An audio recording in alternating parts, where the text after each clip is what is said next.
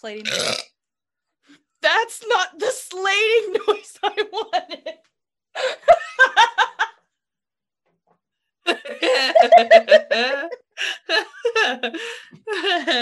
I hate you. Okay. So welcome. This is 2K Away, a spooky sister podcast. I'm Paige. That's no. I'm Peyton. You're Peyton. I'm Paige. I don't know why I even did that. Okay, so I'm Peyton. That's Paige. This is 2K Away. It's that name because we're 2,000 miles away from each other. And currently, I am in my bathroom recording. So don't be alarmed if it's echoey. That will change soon. I promise I'm moving next month, so it will be better. If you hear any noises, like I'm sitting on my toilet. I swear. Not going to the bathroom. I'm not using it, yes, but I am on the toilet. Okay, so our first episode, we're going to be talking. Basically, we wanted to start a podcast so we can talk about creepy shit that we love. Yeah. Essentially. So we're going to be talking about murders, paranormal, aliens, conspiracy theories, all the good stuff. All the fun stuff. Yes, the fun stuff in life. So our first episode is going to be a two-parter, actually. Yes, is going to be a two-parter. We are going to be talking about the unsolved murders of the Sequinic family. Specifically John and Joanna Sequinic. It's a little something kind of from our hometown area from Panama, Illinois. And we thought that would be a nice, like, jump start. Like, get into this. Is that the word I'm looking for? I don't know. But, sure. Yeah, sounds good. So Paige is going to be mainly doing the storytelling, I guess, because you were conveniently there and able to get documents. Yes. And when you look this up on the internet, nothing comes up. Literally nothing. Literally nothing. You can be like, nothing. Oh, Sequinic murder, Panama, Illinois. And it'll be like, Panama, Illinois, Wikipedia, and that's it. Right. And there's not even much on the Wikipedia Panama page. No, there is not. That's where I got all my research, which you did too. I sure did. So, well, kind of. I have another book, but yeah. Yeah, so, I mean, you at least had a little bit more materials than I did. A little bit. I did not. I had no materials. I had the Wikipedia page, but that is next to no materials. Correct. So Paige is actually going to be going through the first two episodes, and we're gonna like back and forth. We'll go back and forth. Yes. So you'll definitely comment on some things because there are some things that you haven't heard yet. Yes, and I am excited. And my episode, you're not gonna know what it is, and I'm excited about that. So that's actually good. That should be really good, actually. Mm-hmm. We should not really tell each other much about what's happening with the next one. Yes, and I already told you that, but since you don't listen to me. I'm pretty sure this is the first I'm hearing about it. No, it's definitely not. No. Like I said, because you don't listen to me. But anyway, so let's just dive right in. I don't know why I said it like, let's just dive right in. I don't know why I said it like that. I'm so excited. Yeah. Also, we do have a Facebook. It's 2K Away Podcast, right? Or 2K Away. I don't know. You're in charge of the Facebook. I'm in charge. Yes, I'm in charge of the Instagram. We have an Instagram, and it is at 2K Away Podcast. If you'd like to give us a follow or suggest something. We would love some suggestions. Yes, absolutely. And again, if it's because let's face it, most people that are going to be listening to this is where you're at. So if you want to suggest something from our hometown area, Paige does it. Paige is going to do the research. I can do that one. Right, exactly. So let's dive right in. All right. Go ahead. We'll go ahead and start out with a little tiny history of Panama. Don't want to get too far into it because, again, Wikipedia doesn't tell you much. Right. We're going back to 1951 because that's actually when the murders happened. So prior to that, Panama was a little mine town. It's kind of where a lot of people came to Panama because of the coal mine. So a lot of the immigrants were European, Italians, Czechoslovakians, Hungarians, Austrians, you know, a lot of them were coming to Panama from overseas. So there was a lot of Eastern Europeans. Right. Definitely Eastern, yeah. So a company out of Chicago, a coal mine company, Shoal Creek Coal Company, actually, started the mine in 1905, but they didn't finish the shaft until the following year. So 1906 is when they actually started bringing up coal. So it was a little up and coming town because of coal mine. So in 1910, the population was about 708 people, which is nuts to think about now. It's so funny. Right. It's like what? 100 people? Well, it's bigger than Donaldson. Donaldson. Okay, sorry, 103 people. Right. With approximately 5 bars, maybe. Hey. That might be an exaggeration. It's a dry climate. They're real thirsty. Right. It's not dry at all. So, so 708 people in 1910, but by 1920, it had gone up to 1,281 people. Yeah, that's I think how it was like it's like a 40% rise actually. That's what I saw. Yeah. Well, that's been its highest population. I noticed. So that's how many people were coming to work in the coal mine. So its highest recorded population was 1,281 people, and that was in 1920. Prior to that, though, so the mine had only been going for about 10 years which actually, I mean, I think it's pretty good that it was 10 years in is when they had a bad explosion in the mine. It didn't happen like right when it first started, but I mean, obviously you don't want that. Right. But I think especially back then though, they didn't have like the technology that we did now to make it safer. So actually 10 years in without a big accident like that happening, I think is actually pretty good. Pretty good. So now that is not downplaying what happened though, because I mean it was a pretty big explosion and there were a total of 11 people that were killed in the mine. So that kind of that hurt a little bit. So that happened in 1915. There was one notable person that had made a start in Panama, kind of. His name was John L. Lewis. He was a nationally known union organizer, and he worked in the coal mine for a short time. So that's kind of where he got his start. Yes. Oh, and the reason that we are mentioning the coal mine is because one of the victims, John Sequinic, he actually worked in the coal mine.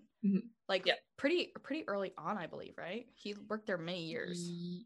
Yes. I don't know that he may have worked there until it closed, but I don't think he worked there until it closed. But hold on, say that one more time because that just made no sense. I said I don't think he worked there until it closed. But I think he worked there till it closed is what I said. Oh, I meant, but I think he worked there, but just not until it closed is what I meant to say. Okay, now we're on the same page. Perfect. The coal mine did eventually close in 1933, so it had a good run, honestly. That's kind of when the town's population started dwindling down, because by 1950, the population dropped by over half to 520 people. So there was even more people in there in Panama in 1910 than there was in 1950. Right. And it's just been a downward spiral from there. The other thing that Panama, and this could be just a small town thing, it kind of had some heated elections. But again, that could just because it's a small town and everybody knows your business and some nasty things could be said. So after the elections, some bitterness tended to stay, basically. So that's kind of what I've got leading up to the Sequinics. Yes. So during this time, there was a couple. Sorry if you just heard that toilet squeak. I swear. I'm not moving. I didn't, if that makes you feel any better. That does make me feel better. Okay, go ahead. Okay. So during this time, there was a couple by the name of John and Joanna Cerquenic. And I believe that is the correct way to say it. It is spelled Cerkvenick. So at first I'm like, Cerquenic? No. Believe it is Cerquenic. Yeah. A little background on the two of them. John was born in 1881. Mm-hmm. He was born in Austria, so that's where he came from. He came to America in 1907. Woo, at the age Austrians. Austria, yeah. So he came to America in 1907 at the age of 26. Joanna was born in 1892, and she was born in Yugoslavia. And she came to America in 1914 when she was 22.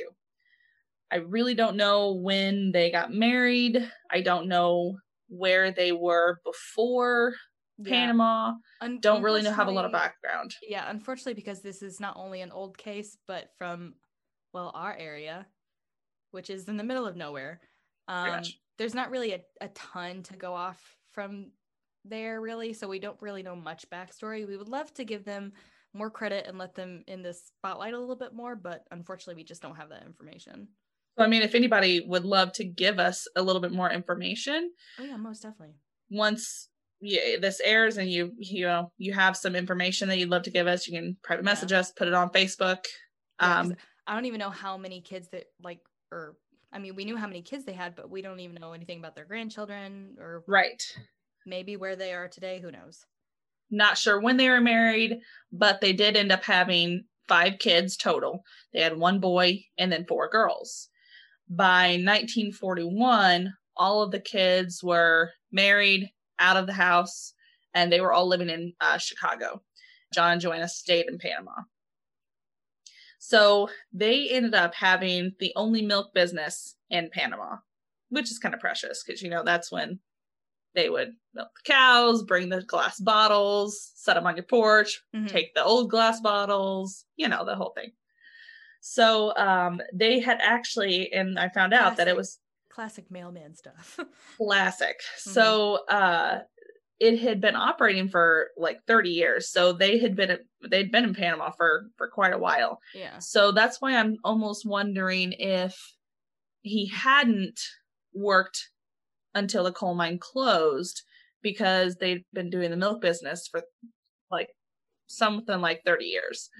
So they lived just outside of town near the old mine shaft. So that's also where the coal mine talk comes into play.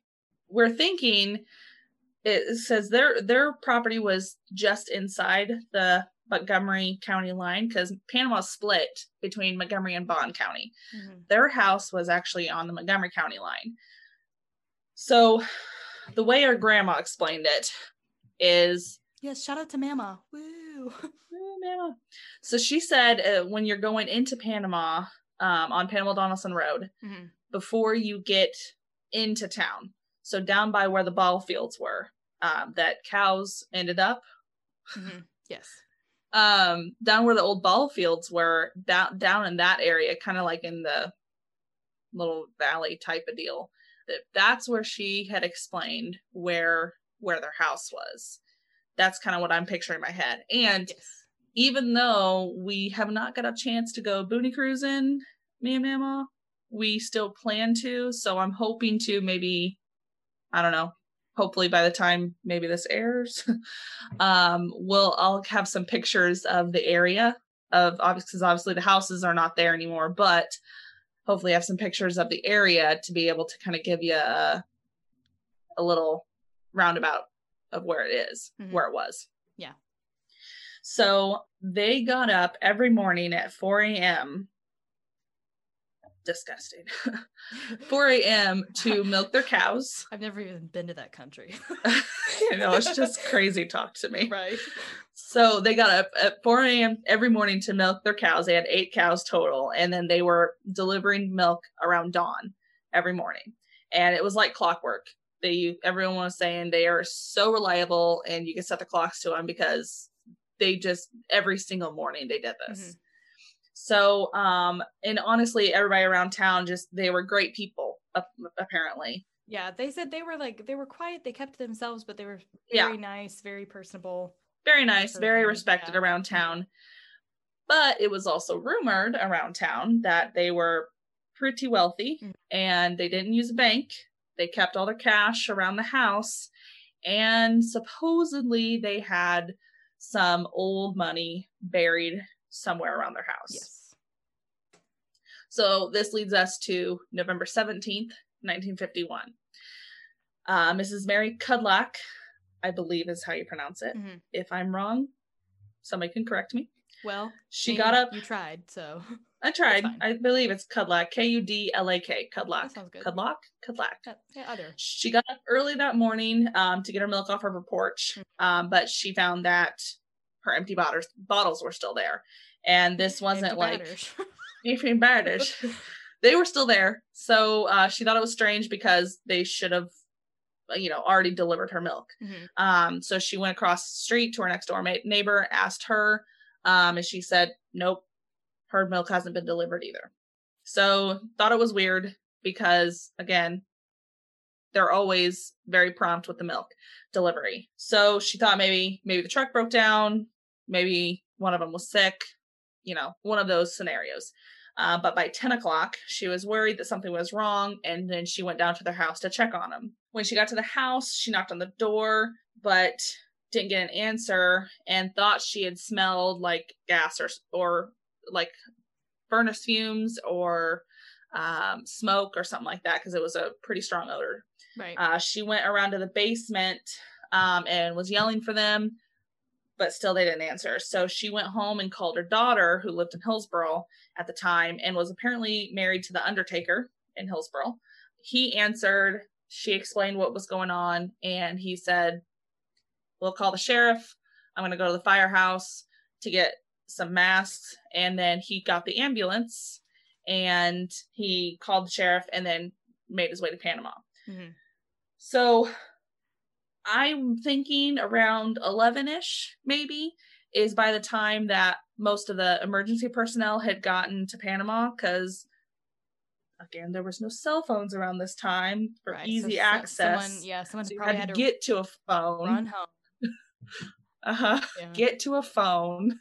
Hopefully they're home so you can talk to them. So among the emergency personnel that was there was the undertaker, F. Harley Carroll, who was Mrs. Cudlack's son-in-law. Mm-hmm. So he had the ambulance. Sheriff Jack Marley, fun fact, our great-grandpa, Francis Overball, who you'll hear about later. He lost. Yeah, we're gonna name drop. Oh yeah, we're gonna do a lot of name dropping. So, Pa Hap, as we so lovingly called him, mm-hmm. He lost the sheriff election to Jack Marley. Fun fact there. Undertaker F. Harley Carroll, Sheriff Jack Marley, Circuit Clerk Joe Williams, which is hilarious to me because working in the circuit clerk's office, knowing that the circuit clerk showed up on the murder scene. Right. Because, I mean, so next murder you have to go to. I'm like, hey, listen, I'm on the way. Right. Here I am. I'm bringing the ambulance. I am here to investigate. Let's get this done. Right. Chief Deputy Al Hanisco, I apologize. Village Trustee and Volunteer Fire Chief John Savant, members of the Volunteer Fire Department, and the state's attorney Otto Funk. Which again, it's just funny, some of the people that would actually go. Right. And of course they were all helping look, it's just funny. Right. So Coroner Jesse Boyd also ended up joining a little bit later, but he hadn't been able to get there just yet. But he did join not much longer after all of them showed up. So they ended up having to break down the door because the front door was locked, which very unusual at the time because first of all, not many people lock their doors. Second of all, it's Panama with a population of 500 people. Right. You just didn't lock your doors or your windows at the time. No. But like all of the windows were closed and locked. The front door was locked. And I think the basement door was actually, The basement door may not have been locked, actually, but they did break down the front door. So when they got in, house was full of smoke. So they get and realize that the source of the smoke was actually the bedroom, but they hadn't seen any active flames anywhere in the house, but they realized that there was some sort of flames, like something smoldering in their bedroom. Mm-hmm. So they get back there. Again, all the windows were closed. So really the fire didn't burn much of anything other than in the bedroom. Because, I mean, with everything closed up, it just sucked all the air out of the room and it just died. Right. It had no oxygen None whatsoever. Yeah. So they get into the bedroom and immediately they see John's body on the floor. So how he's positioned, they had 2 double beds in the bedroom and he was laying in between the beds with his head on his back, head towards the door. So they noticed that he was still in his pajamas, but it looked like he was trying to hurriedly put on pants. Like maybe somebody had got to the door, so he had pajamas on top and then like pants on the bottom. He was trying to put them on over his pajamas, actually. Yeah, so they weren't actually like buttoned or anything. No. So he wasn't really, he was burned, but not so badly that it was beyond recognition. So he just basically his skin was all yellowed. By the way, just a little heads up, it's gonna have some interesting, what am I trying to say? It's not gonna be gory, but it's also not gonna be fluffy.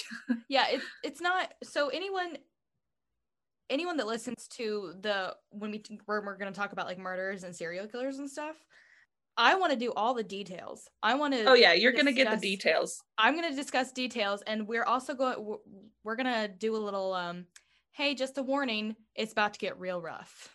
Yeah. A little rough. So just a heads up. Yeah, a little warning. So go ahead. It's about to get a little rough. So, again, he was burned, but not so bad that they didn't know who he was. But looking at him a little bit further, they noticed that he had a lump on his forehead, and then they realized he was shot. Mm-hmm. Shot in the chest. Also beside him was a blood-stained cloth. Not really much went into that, but it was noted that there was a cloth with blood on it. They didn't find anything in his pockets. He didn't have his wallet, because normally he always kept his wallet in his regular pants, which he was trying to put on, but nothing was in his pockets. Then they realized that the bed on the left-hand side, so when you walk into the bedroom, the left-hand bed, that one was still smoldering. So they had to put out not flames, but it was still doing something. Right. They opened the windows to try to start airing everything out. And then they realized that's when they found Joanna. So they found charred remains in the bed that they had just put out, realized it was her. So what happened was she had been wrapped in a blanket of sorts. Yeah, I think like one source said mattress, and then another source said that she was wrapped in a blanket. I think it's more likely that she was wrapped in like just maybe like a thick like quilt, a thick or blanket of that nature. Yeah, which sometimes the mattresses back then though were super thin. It could have been, but I think it's more likely that it was a blanket. It's probably just a blanket. Yeah. So she was wrapped in it, and it was wrapped around her head as well. And they noticed it was still partially wrapped around her head, because the problem was pretty much there wasn't much left of her. She was so badly burned. So there was little left of the body, but it was said that all that remained of her lower body was a charred shin bone, and attached to it was a burned slipper. So kind of her head and her shin was what was left. Mm-hmm. So eventually they did find some buttons when they kind of went through some of the ash on the bed. Found buttons on the bed, which led them to believe that she was actually dressed at the time of the murders. So he had been in his pajamas trying to hurriedly get dressed. She was already dressed, is what they were thinking. They also found some blood on the wall above the bed. So due to the position of the bodies and the blood and everything, the sheriff actually believed that they were killed in a different position than where they found them. So I don't know if they thought they were killed maybe in a different part of the house, different part of the bedroom. Either way, they think that the bodies were moved post-mortem. Mm-hmm. So Sheriff Marley and Deputy Hanuskos, they started searching the house. The rest of the house had some smoke damage, but they did notice that it looked like it had been ransacked. Some drawers were open, or when they opened drawers or cabinets, it was not neat and tidy like it should have been. They did try to get some fingerprints, but there was so much smoke damage. That was impossible to do. At this time, as it does in a small town, word had spread that something was going on with Sequanix. So a crowd had definitely formed by the time they start looking for clues after they had found the bodies. Neighbors had said that they knew the milking business money was in a jar in the kitchen. When they looked, they found it, but the jar was empty. A neighbor had said that they knew that Joanna had kept her money because the John and Joanna had they kept their money separate. It was kind of like a $1 for you, $1 for me type of deal. But they did have a separate jar for the milking business. So one of the neighbors said that they knew that Joanna had kept her money in a black suede purse. And they thought she had kept it in their bedroom. So they searched the bedroom again, and they just didn't find it. They knew that John had been shot, and they wanted to get an autopsy to see if the bullet was still in him or if it had passed through, because they weren't, he was burned and they really couldn't tell. Right. So they had went out to the barn next. The cows were very restless. It showed that they hadn't been milked that morning. So because of this, the sheriff was thinking that the murders definitely happened before at least 5 a.m. because, well, they had gotten up every morning got up and milked their cows. A woman in the crowd had told the sheriff that she'd seen a cream-colored car about 500 yards away from the crime scene, which she didn't see who was driving, but it was near the old mine road, which I'm not exactly sure where that is. I don't know if it's a road that's still around or not, but it was near the old mine road, about 500 yards from the scene. Right. So she didn't really see who was driving, and I guess there was a couple people that had actually seen this, but this woman had said that she didn't know who was driving and she didn't recognize the car. Mm-hmm. Which, again, small town, you kind of know all the cars. Right. But she said it definitely wasn't from somebody who lived in Panama. So the sheriff had called the State Bureau of Investigation in Springfield, called Superintendent James Christensen, and he headed down with the mobile crime lab. And at this time is when the Sequanix children was notified, and they started down from Chicago, which would be just awful to learn. And then have to drive 5 hours. 5 or 6 hours, I would imagine, from Chicago by then. Or they could have taken the train, but who knows? Either way. So they were able to get John's body out and to the medical examiner.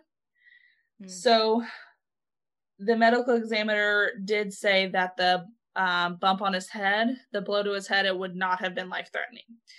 It could have just been from him falling, or they weren't exactly sure. But when he examined the bullet wound, it said, and I'm going to quote what he said. It said, "The bullet entered the lower chest wall going through the left shoulder. It punctured the esophagus and caused profuse bleeding from the mouth."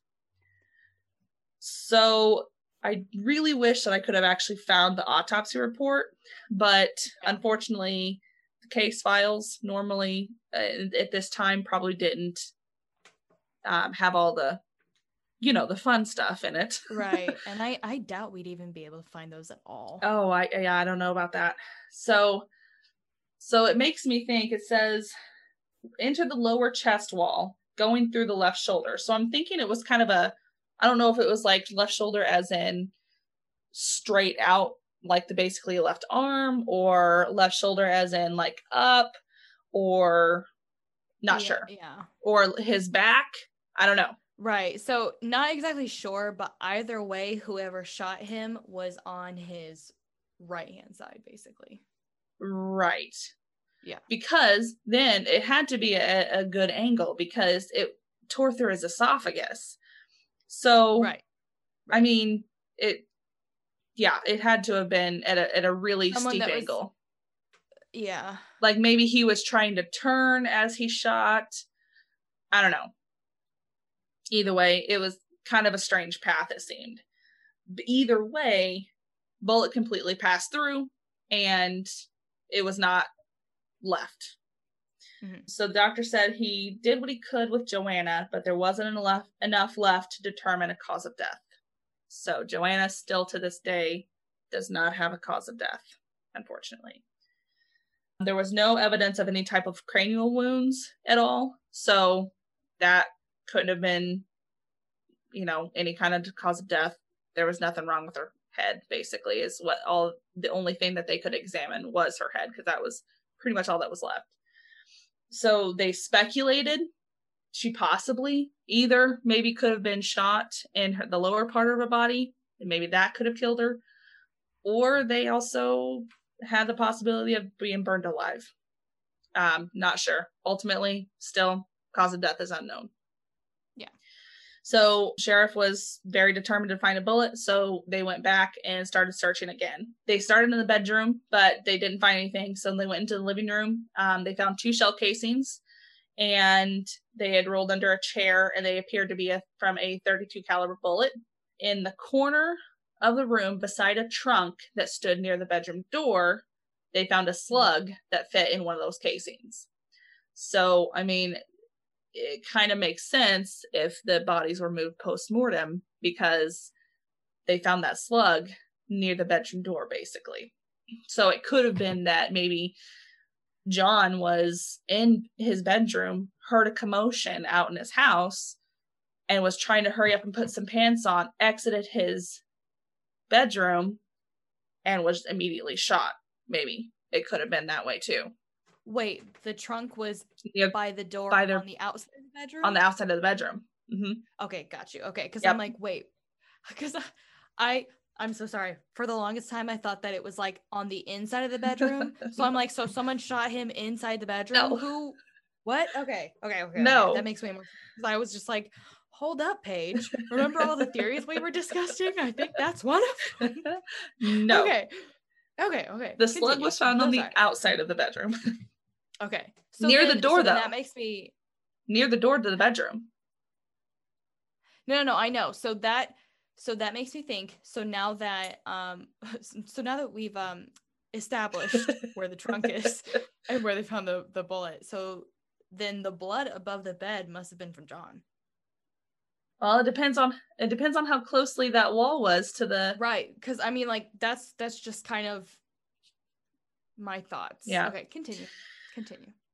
So anyway, so so far they've only found the 2 shell casings and the 1 slug. So at this time they'd only found the 2 shell casings and the slug. So they were turning over the rest of the house. They looked in the walls and the ceilings to maybe see if there was something wedged in either the walls or the ceiling. Didn't find anything. Mm-hmm. So the slug and the casings were turned over to investigators William Abernathy and Chick Brannon, and because they had arrived with Superintendent James Christensen from the Illinois B of I, which is Bureau of Investigation. That's how I will refer to it, as the B of I. Okay. I'm sorry, you said superintendent, and I was like, the school superintendent? Yeah, everybody showed up. He's there with the circuit clerk. Yeah. And the attorney. Right, exactly. So the slug was approximately .32 caliber and steel jacketed, possibly a foreign make. So they speculated it could have been from a Walter, which was made in Germany, or a Browning, which was made in Belgium. Both were favorites of Nazi officers during World War II. Fun fact. Fun. Nazi. But both guns were also sold in the U.S. They also could have been brought home from World War II as souvenirs. Yes. So they also noted that the bullets, they could have been fired from most American-made .32 caliber pistols as well. So they really had no idea. They just knew it was a .32. Uh-huh. So by this time, the mayor, Anton Novak, I believe is how you say it. I'm going to say Novak. That's what we're assuming. By this time, the mayor of Panama, Anton Novak, had arrived, and he was assisting the fire chief and other village officials in searching for clues. As you did. What time is this? I'm thinking it's like afternoonish by this time. Yeah, it's definitely been a few been a few hours since everybody had gotten there and the crowd had formed. I'm really thinking it's like afternoon and not like early afternoon. But he started helping searching for clues, as you did, because everybody searched for clues back then. Yeah. It was thought that the killer had exited through the basement door because, he had locked all the windows. The front door was also bolted, so they're thinking that the front door is bolted maybe to keep people out in case something was heard, and then he went out the basement door. So Sheriff Marley, yes? Yeah, you said the basement door was unlocked. Though, I believe I read that it was. There. Okay, because I know you. Yeah, because I know you said, "Oh, they're all." No, the doors I think the basement door was unlocked, and I think I said that. If you were listening to me. I was, and you incorrect. Did say that, so Sheriff Marley and Deputy Hanisco, they went out through the basement to see if they could find anything. There was a ton of footprints, though, at the back basement door. So they didn't really see much around there, but they ended up seeing a really faint set of footprints, single footprints too, nothing that's a ton of people, that was leading away from the house and towards a fence that had separated the Sequinich property from an empty field. So basically, from what I'm understanding, is the Sequinich property had a decent amount of land because, well, they had 8 cows. Then there was a fence basically that ended their property, and then there was an empty field behind their house, and then on the other side of that was Mayor Novak's house. So it was kind of this field that separated, which also Mayor Novak's house was in Bond County. So that's how close the county lines were between these houses. So there was an abandoned well also over on the other side of Mayor Novak's house as well. They followed the footprints to the fence, and they looked and saw that the top of the fence had been kind of scuffed, like somebody had walked or climbed over the fence, or just simply walked over the fence. They just really talented that way. Right, of course. It's just a stride. The footprints had started again on the other side of the fence, leading kind of towards the field, but possibly like towards town.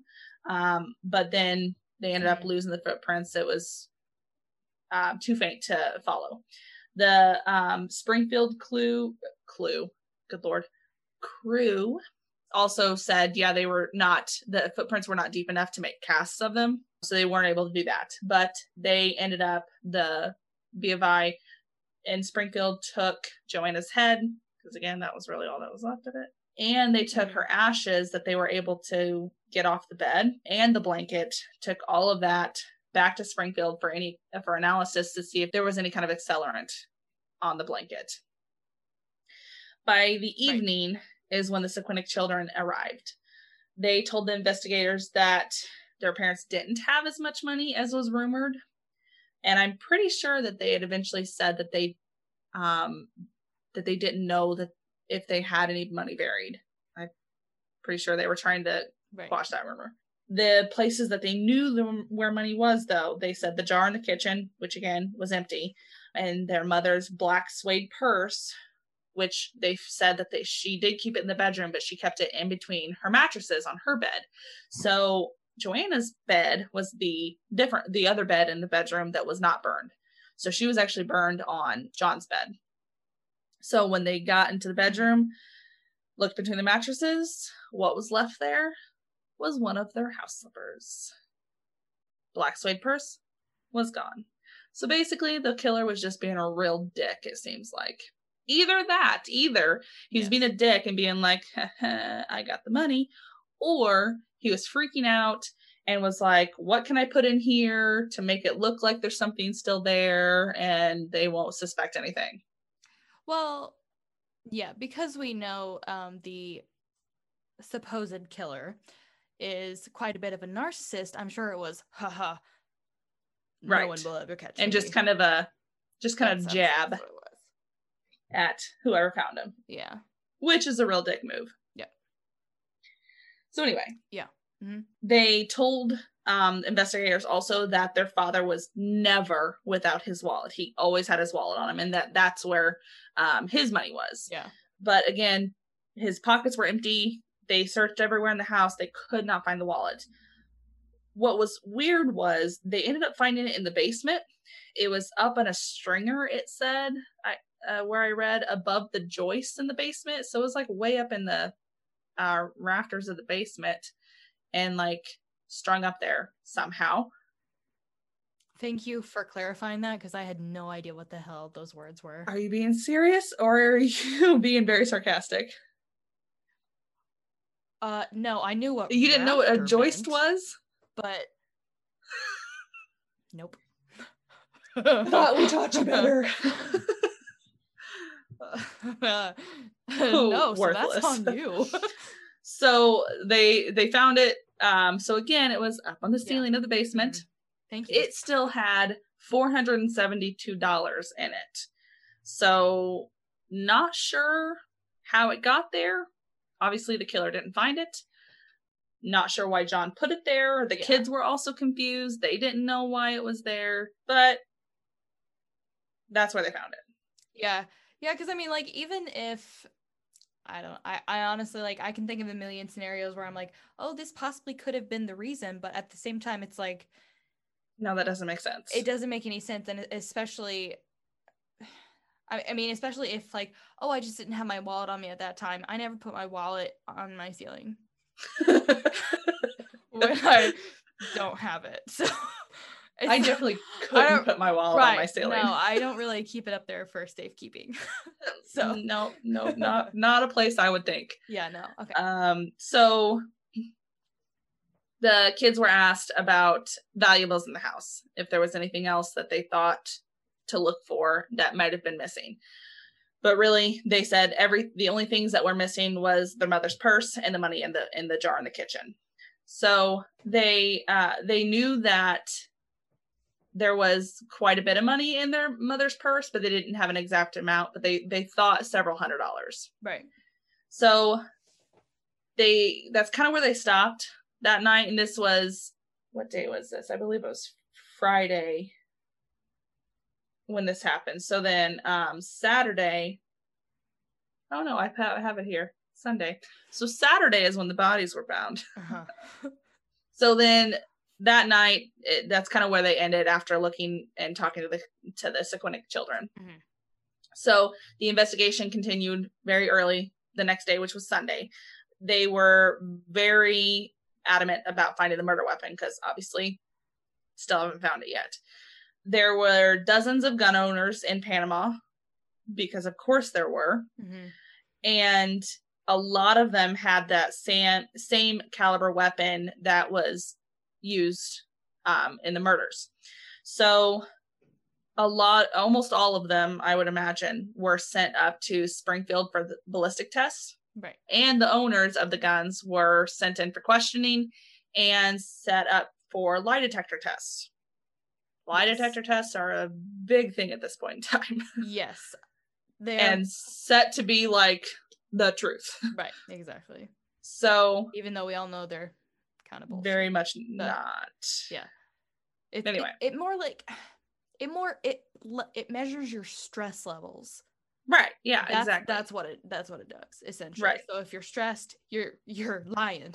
So which I was, side note, heard a little bit about lie detector tests that even the people who were telling the truth could be thought to be lying because of their stress levels, because they were so stressed about having to take it and all this crap hooked up to them, and it's just a stressful situation. Yeah. And sometimes they were thought to be lying as well, even though they were telling the truth. I mean, yeah, I think I would be nervous too. Yeah. Like, I'm in a police station getting questioned for a crime that I didn't commit. So of course I'm like, I gotta make sure I look innocent. Right. And like the basic like the first questions that they ask you as like a baseline. Yeah, like baseline is your name Paige Farmer? I don't know. Is that my name? I don't know. I'd be like, just like when I announced, "Hi, I'm Paige." Wait, hold on a second. That doesn't seem right. I think, let me do the math. I don't think that's right. Doesn't sound right. No. So anyway, back to looking for the murder weapon. Yes. So all the guns that were sent to Springfield were all cleared. None of them were the murder weapons. Yes. All the people who owned the guns, they were all released. They were not the murderers. They ended up being very unsuccessful on that Sunday in their search for the murder weapon. Come Monday, that's what I meant to say. So by Monday, that's when the funeral was for John and Joanna. The 5 Serquinic children were present, and the pallbearers were all friends and neighbors, old co-workers, and including Mayor Anton Novak. He was one of the pallbearers as well. Including Mayor Novak. It's okay. The investigation continued. It was said that the couple possibly was going to buy a TV. It was kind of a whole thing about this TV purchase. Basically, turns out it was supposed to be delivered on that Saturday because they thought it was already purchased. It was supposed to be delivered that day. Nothing happened. Sheriff called all kinds of TV places around the area, Litchfield, Hillsboro, Greenville, everywhere. Nobody said that they had purchased anything. So they were thinking they were just going to, and they just hadn't. So they looked into the car that was found or on scene, and they really didn't get much out of that either. They were calling all kinds of different mechanics again around the area, and nobody came up with anything. Really didn't amount to anything. Yeah, because I think those two leads are like with the TV repairman, because there was a lot to that for some reason. And so much to that. Yeah, and it ended up just being unnecessary. Right. And then of course, like the cream colored car that's apparently we've seen twice, correct? Well, it was seen by a couple different people. Okay. And I mean that too also ended up being. We will actually get a little bit more into the cream colored car. In episode 2. So I'm just gonna leave you in suspense for that. Ooh. Little juicy thing there. Leave you titillated. So nothing was really happening at this point. They kind of hit a dead end kind of early on. There was lots of phone tips coming in. So many phone tips to the point where Sheriff Marley was like, I'm pretty sure I'm going to be talking to every single person in Panama by the time this is all over. Which is not that many because it was only like 500 people. Yeah, but still, an investigation. Still, it's a lot of people. That's a lot. So, people of Panama were terrified because nothing was happening. They didn't know who it was. There was rumors flying everywhere. Yeah. Naturally. Everybody was locking their doors now. Everybody was locking the doors, which again, never happened. Panamese. Families that lived in Panama. So Panamese. Panamese. Families who had lived in Panama since the coal mine had opened, they were picking up and moving. They were like, screw this. We're out. We don't need this in our lives. But Mayor Novak, man, he was really reassuring people that killer's going to be found, brought to justice. We got this. Calm down. It's all good. What a guy. Great. Yeah, what a guy. What a good guy. What a swell dude. Right. Man, he was just reassuring everybody. Pillar of the community. Pillar, yes. So the holidays were very quickly approaching, as they are now, which is stupid. Oh, they already have Christmas trees out at Michael's, by the way. I know. Walmart's all about the Christmas stuff right now. It pissed me off. Yeah, it does. So the investigators, they were running down lead after lead. They were bringing so many people in for questioning and lie detector tests because, of course, we had to do that. Nothing amounted from anything. So after the new year, phones seemed to pick up with some intensity. people were remaining anonymous and giving some interesting clues. Mm-hmm. There was one name that seemed to crop up a lot in these phone calls, and that was one of Mayor Anton Novak. Piece of garbage. Dun dun dun. And so yeah, I think that's where I'm gonna leave it for episode 1, because then we're gonna get into some real fun stuff. That's where you want to end it? That's where I want to end it, because oh my God. This goes into we're gonna get into some fun stuff with Mr. Novak here. Because that's pretty much the beginning of everything. Yeah. The rest is all when they started to look into Mr. Novak here. How long is episode 2 gonna be? I'm like, there's so much more to go over. I know. And you're a stutterer. Sorry if that offended anyone, but you kind of run yourself over. Way to go. Your brain goes, but then your mouth doesn't, so you're like, families.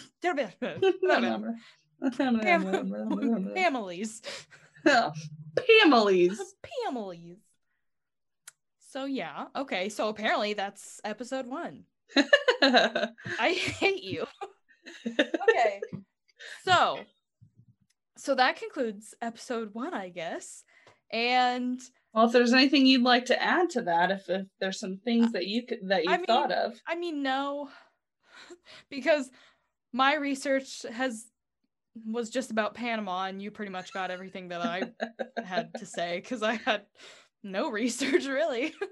Mine was the Wikipedia page on Panama, and from what Mama told us, there was my research. So nice. Yeah, I really don't have anything to add. Except I don't know. I was gonna be like, oh, I guess we don't really want to slander people, but I don't care. I don't give a shit about that guy. So yeah. So we're gonna be saying some not nice things. Yeah, no, we're not very nice things. No. Nothing about nice him. About that dude. Nope. Yeah, it's pretty interesting. Okay. Getting into some of his stuff. Yeah, that's fine. He's dead now. Obviously. Or I'm assuming, I don't know. I mean, he was 60 years old in 1950. You never know. You're correct. You just never know. Hey, we've made a lot of medical strides. I don't know. All right. I'm not a science person. No. No, not even a little bit. So, nope. Okay, so I guess that concludes episode 1. Just gonna leave you in suspense here. Yeah, leave us in suspense, and apparently next episode's gonna be like 3 hours long. What? I mean, maybe. I'm gonna try. I'm kidding. Okay. Maybe. So hopefully our setups will be a little bit better next time. We'll see. I mean, not next. Not episode 2, because, well, we're doing that now. So fun fact, we're gonna be recording episode 2 the same day. It just gives me 2 extra weeks to edit. So because you're probably gonna need that to edit episode 2, because there's a lot more in episode 2. Damn it. So you got your work cut out for you. I know. And episode 3 is gonna be my episode. Mm-hmm. It's gonna be all about me. All about you. Right, I'm not doing a topic. I'm just gonna be talking about myself. Well, yeah. I mean, this is a podcast about creepy things, so it would make sense. Exactly. It's all about me. I'm super creepy. So creepy. So yeah.